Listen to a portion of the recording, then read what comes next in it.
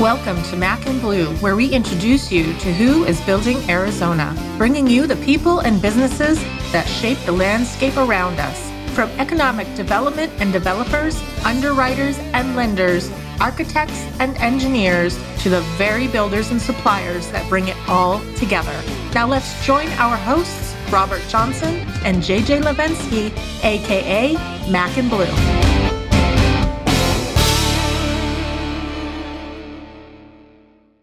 Welcome to another edition of Mac and Blue, where we bring you Building Arizona. I'm JJ Levinsky, your host, president and co-founder of Blue Wave General Contracting. And today I'm lucky enough to have Nick Veldman, owner and co-founder of Venn Construction. Yeah. I got it right the first time. You got it right the first time. Fellow Midwesterner, Minnesota guy, so we'll get along just great since Minnesota hockey season's in full swing right now. Swing, so we can, and he's even got hockey hair almost. Yeah, it's true. Just got cut too. See, would have even been better. And they used to build, and they build hockey rinks, so it even gets better than that. So before we get into the crux of it, I always like to start with a couple like icebreakers or just get to know you type thing. And the one I want to ask you is, what are you going to do when you retire, Nick? Ooh, I get to retire at some point? Yeah, you do. Interesting. I have a lot of hobbies that I don't get to spend a lot of time doing, but the main ones are things like woodworking. Ooh. I actually build firearms, which I really enjoy. I actually enjoy that more than shooting them. But I build firearms kind of in my spare time. And maybe some travel. It seems like these days are a little hectic. We don't get to take as much time off as we maybe should or want to. Good. And so most of my trips are muted. And so I would say some decent travel. I'm sure my wife would appreciate that. You got kids? Yeah, 2, 11 and 8. Oh, so you're still at the prime of your life. We're in the swing of it right now. Yeah. Thanks for that little snapshot into your personal side. So again, before we dive into you and Venn and why we're here together on Building Arizona on the Mac and Blue show, is everyone likes to get to know you a little bit about your background and everything. So I kind of already alluded to, but where were you born and raised and all the college stuff and kind of the lead up to Venn? Yeah, so small town kid. I grew up in southern Minnesota, town of about 200 people, maybe 197, and really grew up on a turkey farm. And so I grew up out in the middle of nowhere, helping my dad. I'm the oldest of 3, and we were working basically from my mom's got photos of me in diapers pushing turkey crap around the yard, right? So we were working pretty young. Ended up going to college at Iowa State, which was Great the largest town I'd ever really spent any time in. So I got a 4-year engineering degree there. And during my process, I took an internship to Arizona to work with a large developer, Opus. So I took a junior year, I took 8 months off, came down, interned for a full year. Got a lot of really great experience, met a lot of really wonderful people. It was really during the boom of construction, so early 2000s. And ultimately got offered a job, came down full time in 2007. And worked with Opus here in Phoenix until they shut down their operation in 2009. That was about their time, yeah. That was, 2000, summer of 2009. So the Round Horse family and all the original people back in Minneapolis. Yeah, they shut down the Arizona operation in 2009. And then I did a couple of odds and ends for a few months, but ultimately got connected with RJM out of Minneapolis. So early 2010, I got connected with RJM Construction out of Minneapolis, owned ultimately by the Polad family at the time. And they were working to merge their property management group called Northmark and take over a bunch of the properties that Opus had in receivership at the time. Mm-hmm. So they needed a construction arm. I was familiar with most of the portfolio, a lot of the properties, and so they hired me, gave me a shirt, and operation of 1. So March 2010, we opened the RJM Arizona office. We did that for a period of about 5 years, grew the local office to have 10 employees.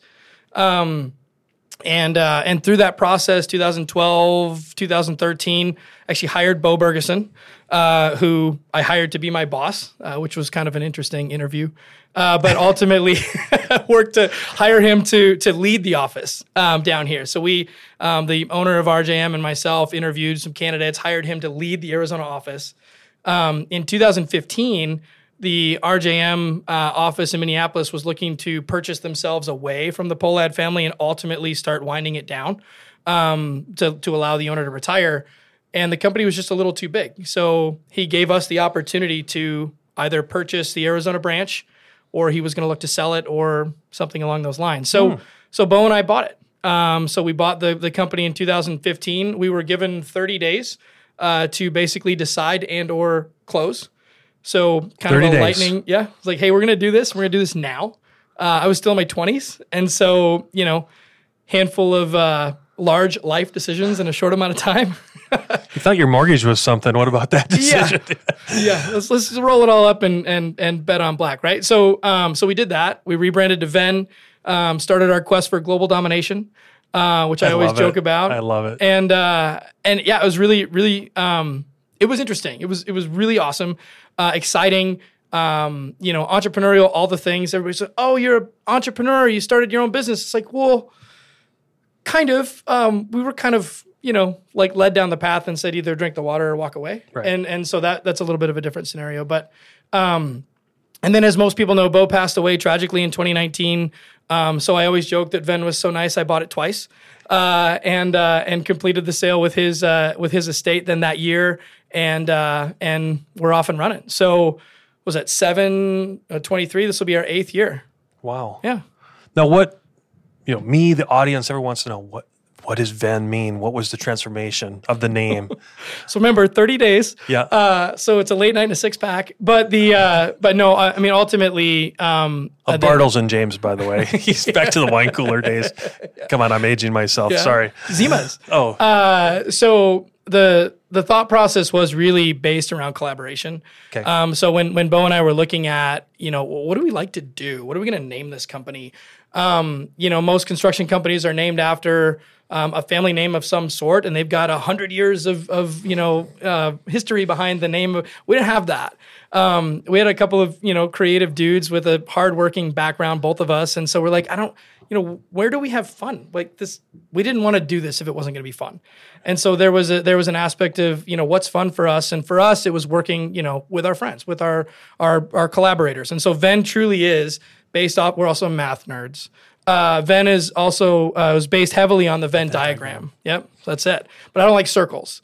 And so when we did the logo, we tried to play off the logo. One logo ended up looking like the MasterCard logo. Now that I say it, you'll see it. The Olympic rings, we were playing with all these logos. But ultimately, Venn is based on the diagram, and it's centered around collaboration. Nice. Yeah. Go back to those early years, because when I moved down 10 years ago, and of course, when you mention all these names, they're all, for those of us that were back in the Midwest, like I said, we all knew the old Opus crew, Ryan, the RJM, yep. And then all the spin-offs and the collaboration. I always tell people that don't know this is Minneapolis and Phoenix are so connected that it's scary. Oh, yeah. Especially in the GC world. Yes. Because everyone goes, well, why, JJ? And I'm like, well, you have to remember, all of our predecessors and mentors started being snowbirds in the 70s and 80s. And then they were down here. They're like, well, screw it. Let's just open an office. Yeah. And that's how it transformed. And then, through M&A and all the typical things, that's how it happened. But I remember, back in my days in Minneapolis, RJM was noted for, a bunch of things. But one of the things that I think you guys got pigeonholed in, maybe good or bad, was, didn't you guys do the ice den, right? Yeah. And that was kind of, those are the guys that do ice arenas in Arizona. Yeah. Is that a fair statement, Nick? I mean, sure. Okay. It's not unfair. Okay. And so I think so. But you did do. You've done all the work. Our office is in the ice den in Scottsdale. I mean, so we've never left. We did the third sheet addition to the Scottsdale build. Well, I'll back up. Okay. RJM was the construction manager on the initial build of the ice den. That's how it went down. That's how it started. But that was you though. No, that was before you. 1999. Okay, so that was before you and Bo then. Yeah. Okay. Yeah. So we did the third sheet edition. Say that a few times. We did the third sheet edition in 2011. Okay. And we constructed that as RJM of Arizona. And since we've done 4 sheets of ice for them. So we've actually done 5 sheets of ice in town. So I always joke around nobody's built more sheets of ice in this town than we have. I don't actually know if that's true, but it sounds good though. I'm pretty sure. Hey, if I came to you with a stereotype, it must be true, right? 100%. Yeah. We're the ice guys. Yeah, we're the ice guys. But no, they've been a really great partner to the point that we we moved into the building as a construction office. So the Coyotes had just vacated the building. They went out to Glendale, and the building, which was originally constructed to be their practice facility, was kind of left to figure out how to do it on their own without the Coyotes. Now the Coyotes are back and they're practicing there now. We constructed their locker room last year, a couple of fun things, but we moved into their original offices. Oh, really? Above the main sheet of ice. So our conference room overlooks the main sheet of ice where they practice, which, in July is kind of hilarious. Yeah. But yeah, Minnesota kid, didn't play hockey very well. Never actually worked professionally in Minnesota. And now my office is above a hockey rink. So explain that. Just like a couple degrees of separation, right? Why don't you, for the people that don't know kind of the transformation in your energy is infectious, but almost kind of reverse engineer where you guys are at now. I mean, I wanted to get you on because, if I may, watching what you guys have done in the healthcare space, I think is pretty profound because that's a tough vertical to enter into and then succeed at it.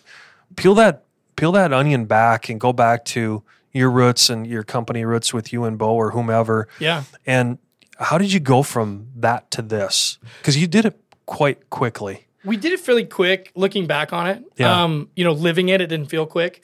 They never do, Nick. but looking back on it, we did it fairly quick. And every avenue that I thought was going to help us get there failed in comparison to just good old fashioned work ethic and tenacity. Okay. So again, growing up on the farm, I always lean on that. I think hard work is kind of ingrained in my personality. I had a boss one time who told me that I don't care when you come to work and when you leave as long as it's dark. And write that one down, Sean. We're not in Alaska, and so as long as it's dark. Yeah. So we had a handful of different. We'll use that one on our recruiting from now on. Good luck. Yeah. So we had a handful of like just really good old fashioned, I'll call them Midwest roots, both from the Midwest kind of by default as well. And so we had a lot of like really good energy, hardworking, quintessential traits. And we tried to enter the healthcare market by slinging RJM's resume. So RJM in Minneapolis was maybe 60, 70% of their overall revenue, pretty good sized contractor. Yeah, they were. Maybe 60% of their revenue was healthcare. So it's like, oh, well, they're great at healthcare. So by default, we carry their brand. We're great at healthcare too, right? And, one of the things that I totally fallen in love with Arizona, coming up on, I guess you can call it 16 years here now in the Valley, is that it's a big, small town. And the fact that we were carrying a resume from a contractor in Minnesota didn't mean diddly when we walked in the front door. So we are in the business the old-fashioned way. Every single person on our staff here is from here. Bo and I attracted a lot of really quality folks and focused really, really hard on the field staff. Those are the guys that are in your healthcare facility. Those are the guys that are walking, in and around your building every day. Those guys matter. Yeah. And so we really focused on making sure that every single person on our team is highly communicative, takes care of it as though it's their own.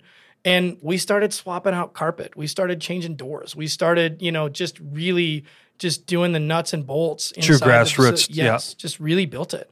And we're tenacious about it. And I think that kind of stick-to-itiveness was really what led us to where we needed to be. And then my background is really on the development side. It's kind of where my passion for the industry started. And so, working in and around with the Opus team in the early days, not just on their construction team, but what building makes the most sense on this piece of dirt and why? My degree is actually in structural engineering. And so I did a lot of analysis on, different building types, what makes the most sense. Excuse me. Different building types, what makes the most sense, what kind of base spacing can we get on this building in order to lease it effectively, blah, blah, blah. And so, problem solving is really kind of my love for the game here. And so we started getting involved with different healthcare groups in order to help them solve some challenges that they had. And that is the healthcare market is changing at a rapid pace. And so being able to keep up with some of those changes, not necessarily see them in the future, but at least help folks be flexible with their spaces and help them solve some challenges that they've got has really been, I would say, what's kept us in the market, if that makes sense. Or ahead of the market, without patronizing you. Right. Yeah.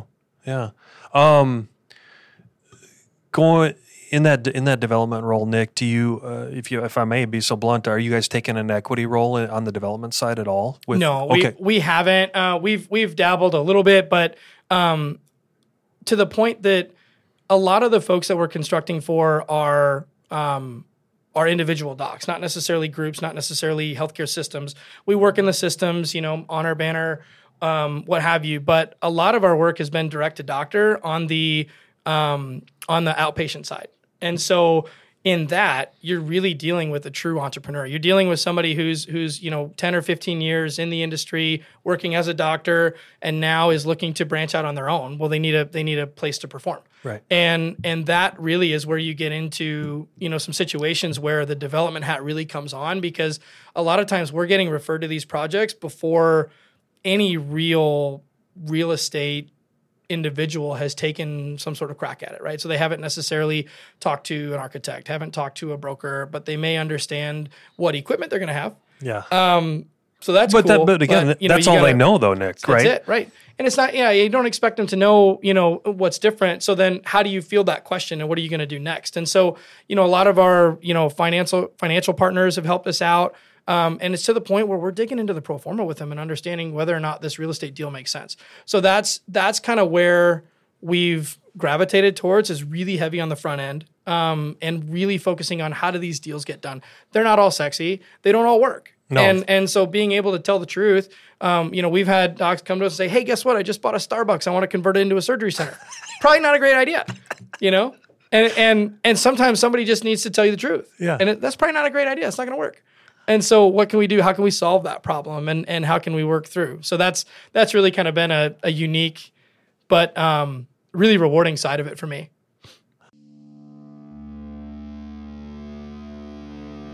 There comes a time when dreams become a reality, when you see your vision materialize into a true work of art. And the only way to get there is to choose a general contractor who shares that same vision and knows how to bring it to life. At Blue Wave, we aren't so big that we've forgotten where we've come from, and we aren't so small that we can't care for your projects regardless of their size. When your vision deserves safety, perfection, timeliness, and expertise in order to become a reality, trust Blue Wave to get it done right the first time.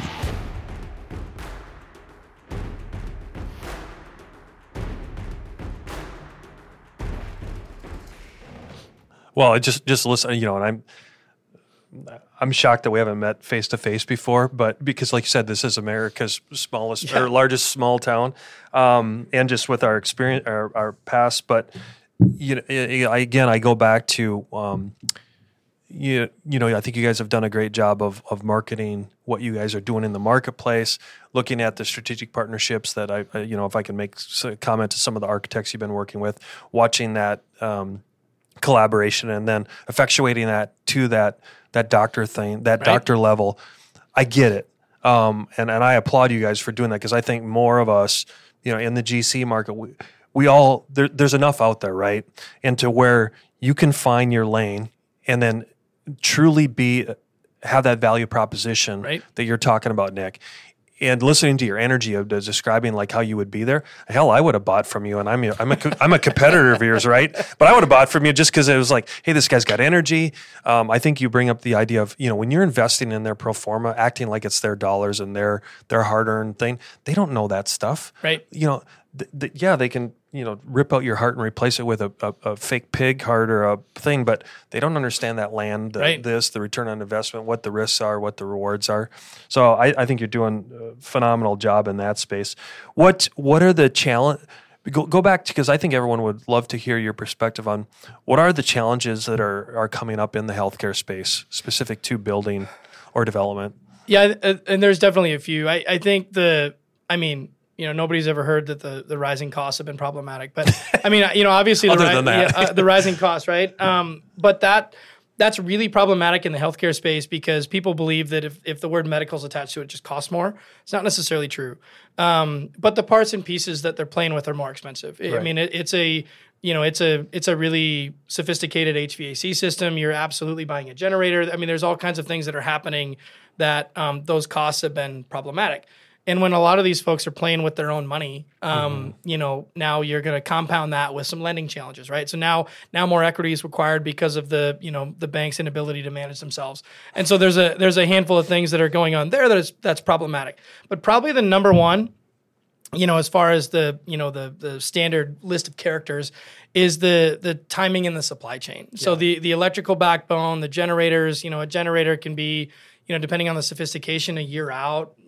Electrical equipment, 50, 60 weeks. I mean, these are things that everybody's dealing with, but it becomes a little more problematic when you're vacating your current opportunity in order to move into another one and rely on this center to be able to perform surgery for you. And now we've got, some pretty significant delays and you're stepping out. So the timing has been, a little bit of a wrench, but not insurmountable. And so we've been able to combat that with some, not rocket science, but early procurement and just doing our job the right way type things. But the other challenge in this market has been the outpouring of support for outpatient surgery centers. This is becoming a really sexy real estate play. And so, just in the last year, we've worked on a 2 OR facility in an old Panera Bread, a 4 OR facility in a Fresh and Easy market, a 4 OR facility in a Walmart neighborhood market. These are cutesy little. You wouldn't have even brought that up a couple years ago. Why would you, right? Because it's just, but based on location, based on the bones of those buildings, that makes sense. Those unique opportunities are waning because people have made the most of those unique existing opportunities, right? So those opportunities are waning, which is pushing us more towards the ground up MOB market, MOB conversions, which we're doing a lot of that right now. But that's just more expensive. Dude, go tangent on the MOB conversion thing. For those of you that don't know what MOB is, it's medical office building, right? Which has a loose connotation. I would 100%. think you'd agree with that. But describe for the audience that isn't aware of that, what does that conversion look like? Like, give it to me in a storyboard type scenario. Yeah, it depends. It depends on the way the office was originally developed. So there's multiple developers in town, and some of them develop with the foresight of being able to place a surgery center in their MOB. Right. Some of them develop for the foresight of being able to put like an exam center in their MOB, right? So the major difference is, are you going to be a surgery center or not? That's really kind of the number one differentiator. But still, and nothing's inpatient, right? With that, it's always outpatient. Outpatient always, yep, correct. Okay. So the main difference, if you're outpatient and you're on the first level, for the most part, it's pretty much a slam dunk. We need some clear heights in the building. Yeah. We need to be able to put a generator somewhere in the yard, and we're good to go. It's when you start to step up to level 2 or level 3 that we've got some challenges, and normally that's, do you have a gurney-sized elevator? Mm-hmm. And then once you go beyond that, can the floor handle the vibration requirements of the equipment? Things like that. It's normally, if there's a gurney-sized elevator and you're going above level 1, you're probably going to be okay. Yeah. And there's reinforcing that can be done. But that lack of foresight, not putting in the right size elevator, not having the clear height requirements, those are normally problematic. But if you're going into a shell, traditionally you can make it work. If you're retrofitting, it can get a little hairy, but it can be done. Did the COVID situation change you and your clients' outlook of how the programming and programmatic effect of the builds are going, especially on those conversions, Nick? Or not? Not necessarily on the private side. Right. On the, I call it the public side. It's not I know the what public you mean. side, but on the more institutional side, there was absolutely more concern taken towards what are we going to do if an infectious patient walks in the front door, right? And then everybody really overthought that, in my opinion. And now all of a sudden we got to have negative pressure rooms here so that we can clean out any infections. I don't know. In my opinion, that was really overthought. I think that, and not necessarily problematic, pretty easy to overcome. Yeah. We'll just create a couple of rooms with negative pressure and we're good to party. It's not that hard.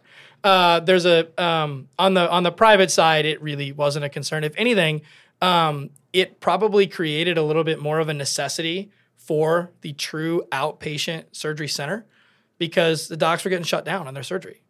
Good point. And I don't want to be shut down. I want to do surgery when I want to do surgery. Imagine being told you can only come to the office for 2 hours a day.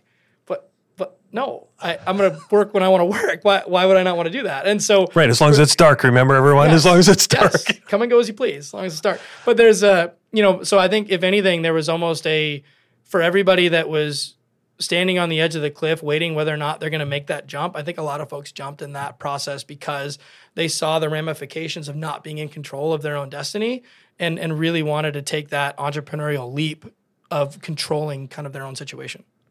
What about regulatory oversight, undersight? Well, we all know that regulatory undersight doesn't exist anymore, but Starting to. well, thank God.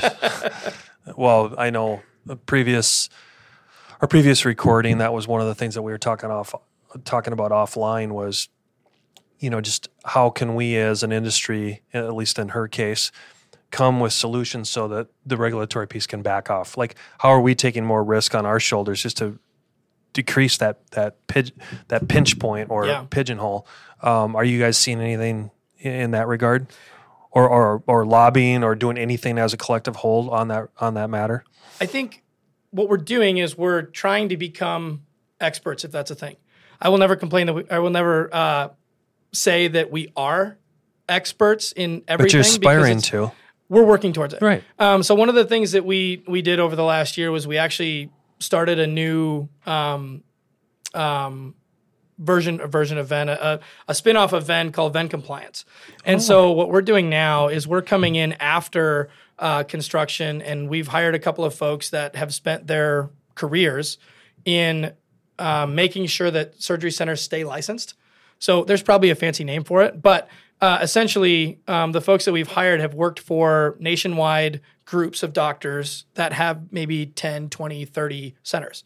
And having to understand and maintain regulatory requirements in all of those different jurisdictions. And every jurisdiction from a healthcare perspective is a state. Each state is its own jurisdiction, and then you have federal, right? But having to maintain compliance in each individual state is a task. Oh, yeah. And so if you're a doctor group and you've got 10 surgery centers across the states, maintaining that compliance is complicated. Well, there's a human back there that is helping make sure that happens. I hired one of those humans. And so bravo, Nick, bravo. So what we're doing is we're helping ourselves, if that makes sense. Mm-hmm. We're working towards, give me a mock inspection on this space. Tell me what we're missing. It could be anywhere, not pointing fingers, could be something in the design, could be something in, because a healthcare licensure inspection is a pretty intense thing. It's a final exam. And it's not just how's the building constructed, how is it designed? It's how's your staff react? Yeah. How do you perform in a situation of need? And that, I would argue, is heightened outside the hospital, right? The hospital, there's a blanket of understanding that we're in the safest place we could be. The ambulatory surgery center is constantly trying to prove that it's just as safe as the hospital.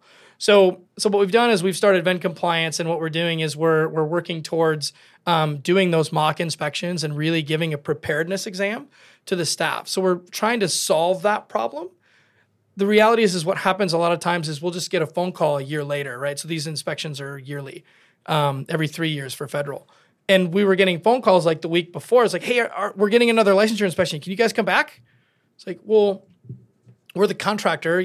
We sold you the car, but you're going to have to put gas in it. Yeah. So, I mean, and that, I don't like letting people down. And so having that conversation, I was like, this stinks. Like, they kind of need some help here. I'd like to help, but it really is beyond our contractual requirements. How could we figure this out? So we created this service, and that service is, really just got on its feet this year. And we've been running with it for a while. I think it's gonna be a good thing. Again, as part of your fraternity, I'm listening to that going, brilliant. You brought value proposition to your end user. Yeah. 2, I guarantee you're monetizing it, either that or you're the worst leader on the planet. But the third element that completely resonated with me right away is it's probably making both divisions better. Yeah. Right? Because now your construction arm has a catalyst and someone who is an expert in that, right, even overseeing it, and vice versa. Now, and then the construction side, I mean, it's like the best big brother mentorship that you have built in-house. And I always tell people that we're the hardest on ourselves. And so if we do a mock inspection and our compliance team comes in and does a mock inspection and there's a couple of, things within the construction that, maybe it wasn't caught on the punch list, maybe it's we just fix it. I mean, like we're the hardest on ourselves for sure. It's like we should have caught that. Yeah. That door absolutely should operate that way. And we didn't see it. We didn't catch it on the punch list. Whatever. Just because it's a technicality doesn't mean it's right. And so we handle that type of stuff. We're very difficult on ourselves in that. So yeah, it does make our group better. And it's different with each specialty in each jurisdiction in each state. I mean, it can be a complicated endeavor. So having somebody who's dedicated to understanding and learning that has really been beneficial for the team. And we're teaching ourselves. And so we're having the compliance team teach the construction team, and this is just helping them get better. So you made a couple of comments there. I wouldn't be doing my job if I didn't ask, are you guys now in multi-states or have you been? So we'll take the construction company is we're hometown kids. I'm only licensed in Arizona. Okay. That's where I want to live. That's where I want to play. Like that's good for us. And I'm sure, as most can attest, we've spent an unbelievable amount of time cultivating a subcontractor base in Arizona. Aren't we all agreeing to that? To be able to, mimic that and provide the level of service that I believe we need to provide. I don't believe we can do that in multiple states at this time. So we're Arizona hometown kids as far as it comes to swinging hammers. The compliance we'll take on the road in order to help people with that compliance. So we have a lot of folks that, hey, I'm going to build I don't know why Utah always seems to be the next step, but it's like, hey, thanks for building my surgery center. Now I'm going to do it in Salt Lake. It's like, that's cool. Well, just look at our capital markets as they're connected. It's like we can, we'll engage in construction management with them and help them through the process. Okay. And so kind of before and after, right? And then we'll engage in compliance services if they want us to help with that, but not physical construction. And I'd be doing you a disservice of I think I should give you the opportunity to explain that Venn is not just healthcare. I mean, you guys are a full service GC. You do other things. Mm-hmm. So, take a few minutes and talk about that, because I just went down that path because it's what you guys are getting noted for day in and day out. So, but again, take a few moments and just capture, you guys are more than just healthcare. Yeah, I do appreciate, the label. It's funny because we worked hard to get there, so it kind of feels good to hear the label, right? But the other thing that we train all of our staff to be healthcare builders, and the thought process and the intentional nature behind that is, if you can build inside the hospital, then you can build that office TI. You can build, you can build these other items. Not that they're less important, but the attention to detail at times is of a lesser nature. And so having everybody just focus at the right level, I think, is important. So we train all of our guys in the healthcare systems and then kind of move them around from there. But yes, about 70% of our revenue is in the healthcare space.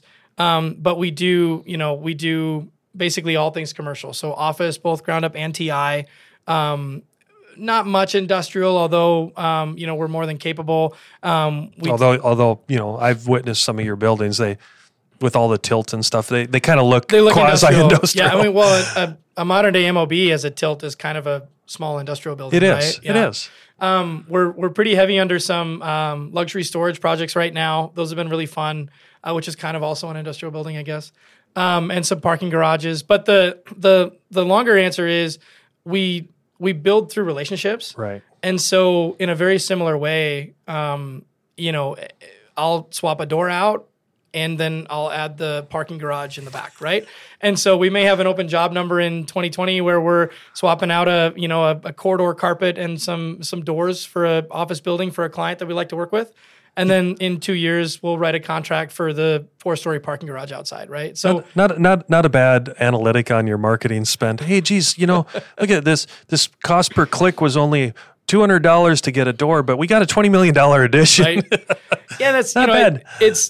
It's kind of how we do it. I mean, we really focus on engaging at every level with the team. So the zipper approach, I guess, if you want to label it. But we try to focus on engaging at every level with our clients. And so, if it's a developer, then our superintendents and our project engineers are really close with the property managers, the folks that they see every day. The project managers engage really well with the construction managers or the development managers, and I try to engage as much as I can at the top. And we just kind of zipper it all the way down, right? And try to work through that whole relationship for kind of a whole solution. We're not the right fit for every project, but the ones that we are, I really think we do a good service for our folks. That's great. So as we're sitting here, it's going through my mind of you're entertaining. You've got a great energy about you, which means I can tell just by listening to you, your success speaks for itself, Nick, but you're probably too humble to admit it, but what have you done from a leadership perspective and investing in you to be a better owner? Like you talked about the Venn compliance.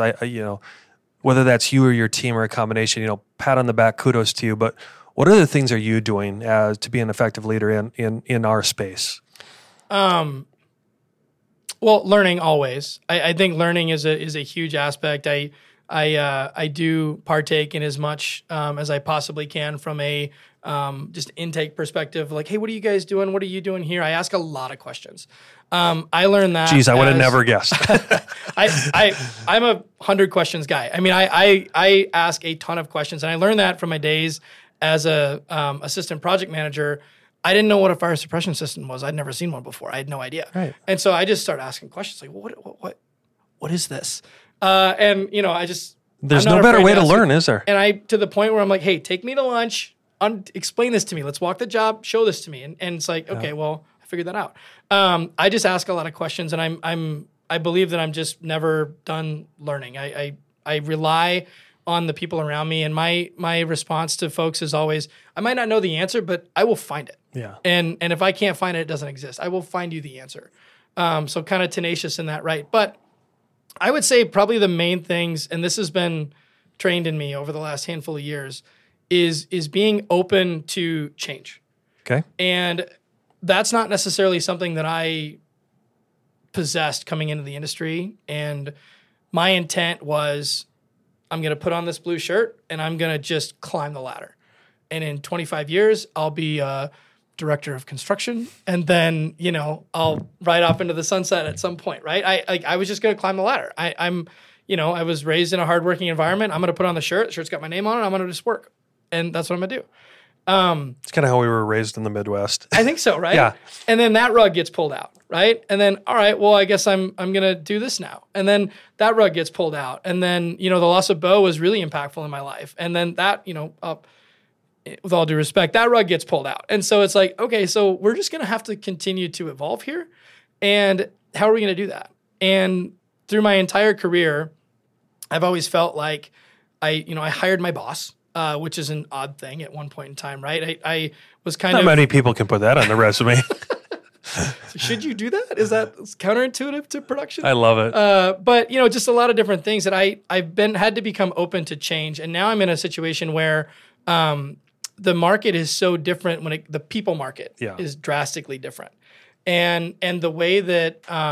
I'll say kids, I mean it not offensively, but the way that kids are coming out of school now, the expectations, the work ethic, the environment, the work at home, COVID, all these things, my inner self wants to be like, no, you come to work, you stay at work, and you work hard. That's what you do. That's not the way of the world anymore. And that's, and I'm learning that that's not the way of me anymore either. I'm having to learn how to balance things. I'm having to learn how to, balance the work life, all that type of stuff at a different level than I had to before. And so I think being open to that change, has probably been one of my greatest resources over the last couple of years for sure. There comes a time when dreams become a reality, when you see your vision materialize into a true work of art. And the only way to get there is to choose a general contractor who shares that same vision and knows how to bring it to life. At Blue Wave, we aren't so big that we've forgotten where we've come from. And we aren't so small that we can't care for your projects regardless of their size. When your vision deserves safety, perfection, timeliness, and expertise in order to become a reality, trust Blue Wave to get it done right the first time.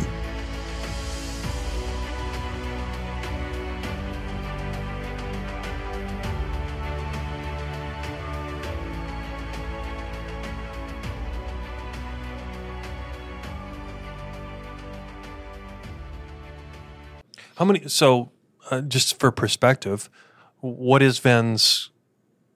What's the math behind it? Like, how many employees now? So 28 employees. Okay. We do about $50 million a year, so that makes us a mid-sized contractor. So 28 employees. And that's been, a really, really. So when Bo and I purchased the company, we had 10. When Bo passed away, we had 16, 17. Okay. So fairly decent growth, over the last handful of years. And we've been, over the last couple of years specifically recruiting direct out of college, which is not something we'd done prior, and really focusing on building the team from a ground up perspective and training and pouring back into the employees and remodeling the office. Or just all these things that you're like, why does that matter? It absolutely matters. In today's in today's society, that matters. And I didn't understand that. And so learning that, and that's kind of what I mean by being open to that change. What does it matter what your office looks like? But it does. And, I could probably work in a basement somewhere and I'd be totally fine. But that's not how everybody views it. And that's not necessarily the most conducive way for everybody. And so one of the things that I was seeing that we were missing was kind of the mixture of, we've got some really talented folks with 30 years of experience. And then we've got some, really, opportunity-ridden folks with 3 months of experience. Why would we not put them together and just kind of see what develops? And my understanding was that we're going to dump all of the good information from the seasoned folks into the kids, right? But it's actually been Just 100% almost the opposite. An understanding of like, all right, well, if you did it this way, then that would work, or maybe you could use technology to your why would you not?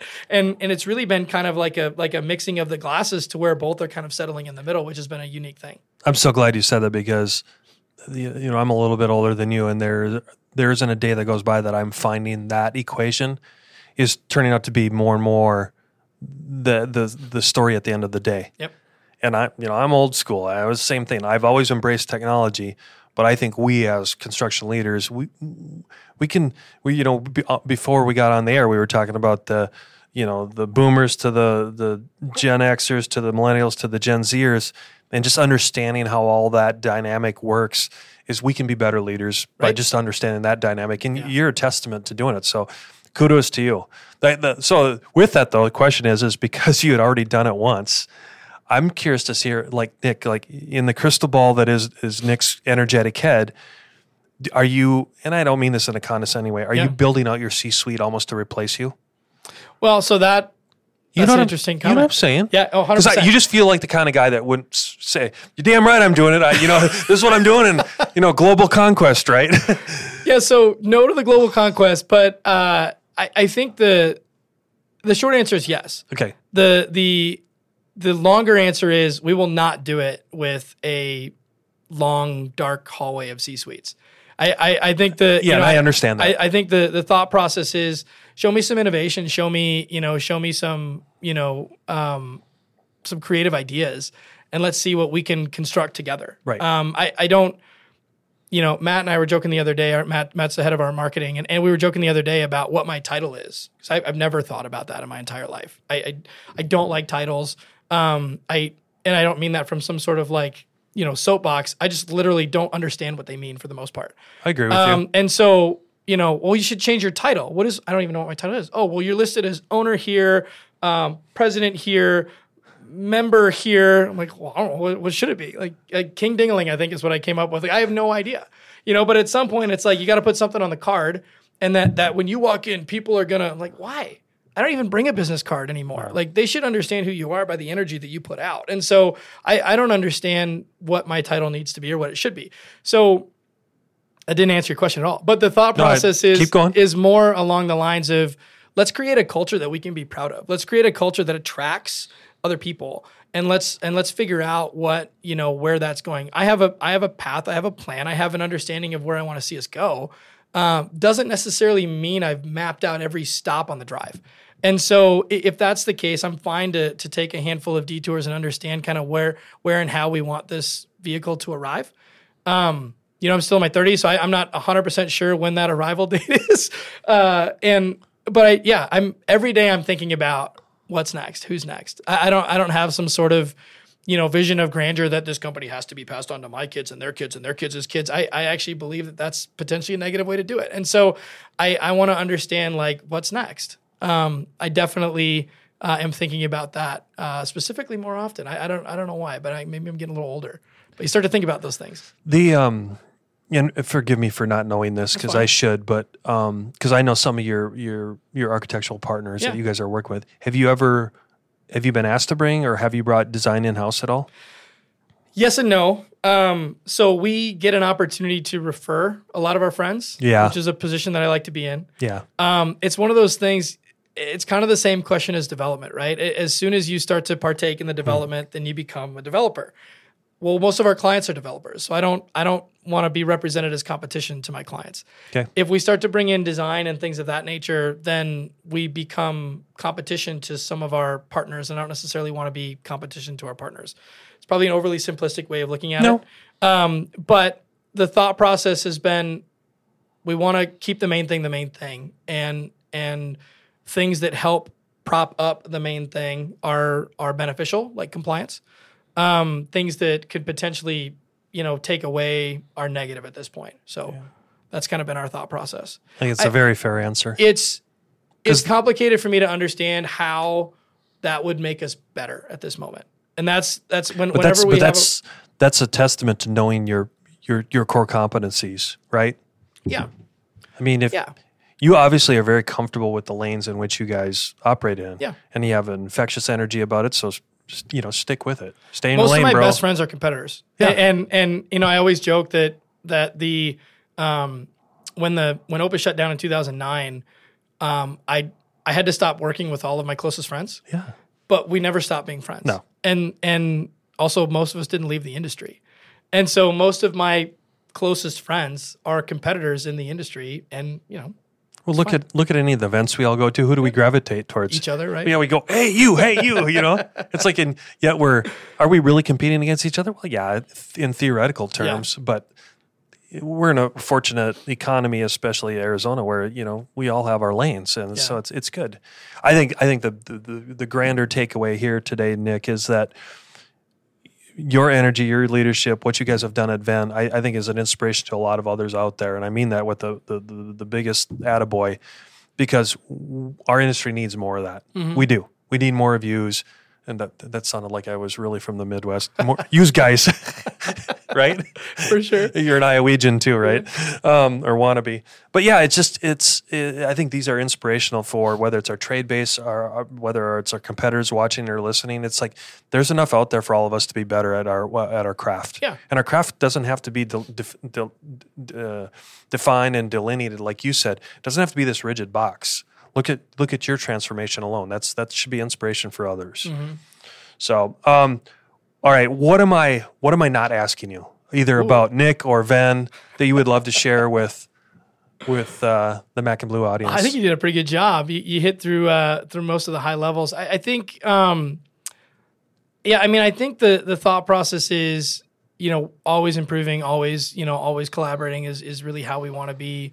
Kind of remembered, sought after, high level problem solvers, overall good guys. I think that's kind of our bread and butter, and how we really want to be understood and recognized in the industry. So I think you did a good job, man. Cool.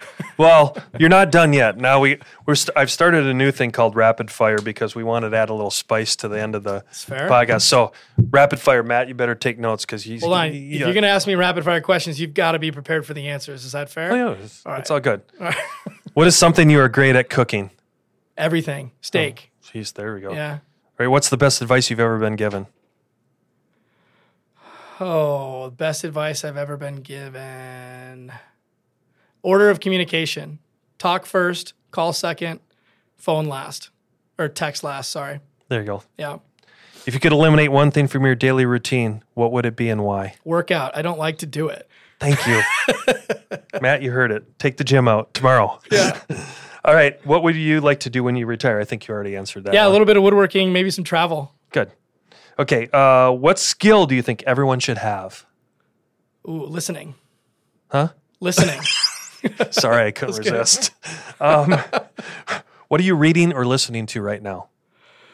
I have a book. Yeah, I'm reading a book called Grit, and I'm listening to a couple of different podcasts. But yeah, a book called Grit. Do you mind talking about which podcast you listen to? So right now I'm wrapping up a sports podcast for the year. So I'm listening to Pat McAfee. Ooh. Because I think he's funny, and I really like him.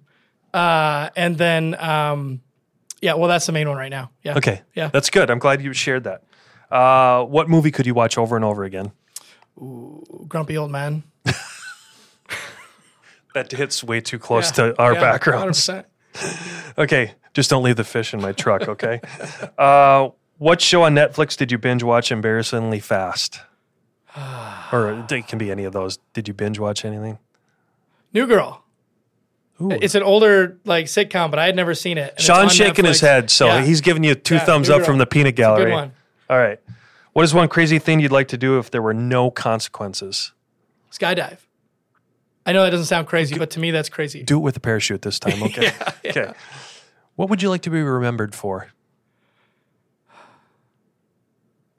So two things. I'll say ethics and personality. Yeah. Great answer. All right. Any software or apps that you're using right now that you would like to share with other people that you think have brought a life work benefit? No. Not a big software guy. Okay. That's an honest answer. All right. What news sources do you use to stay in touch with your niche or within our niche within the Arizona development market or building market? So I do use Twitter a little bit. I got to throw that out there. Not for our market, but for global stuff because it's fast, ready to go. I get it and I go. And that's pretty much global. Local, Business Journal, Bex, normal stuff. Good. Classic. Those are two good answers at the end. All right, and the last one, it's a truth or dare, so which one? Truth. Okay. What's your biggest fantasy? Biggest fantasy? If you can keep the X-rated stuff off of here, Yeah. but Matt's over here laughing. He said what, not who. I think somewhere between, I always want to play professional baseball. So that would be this great fantasy to be a pro baseball player. That's probably it. Yeah. I think you could pull it off. I had my shot at a moment. It didn't go well. Oh. Well, Nick, I can't thank you enough for being on. Just love the energy, love the story about you, love the story about Venn Construction.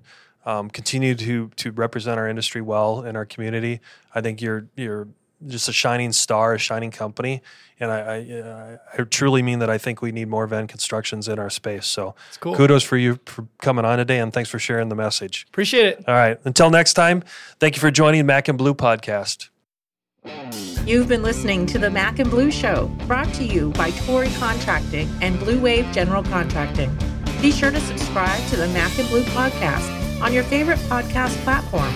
Follow Robert Johnson and JJ Levensky on LinkedIn and Instagram. Tune in live every first and third Thursday at 3 p.m. as we continue to introduce you to the people building Arizona. Walt Disney said, "You can dream, create, design, and build the most wonderful place in the world, but it requires people to make the dream a reality." Until next time, make it a great day.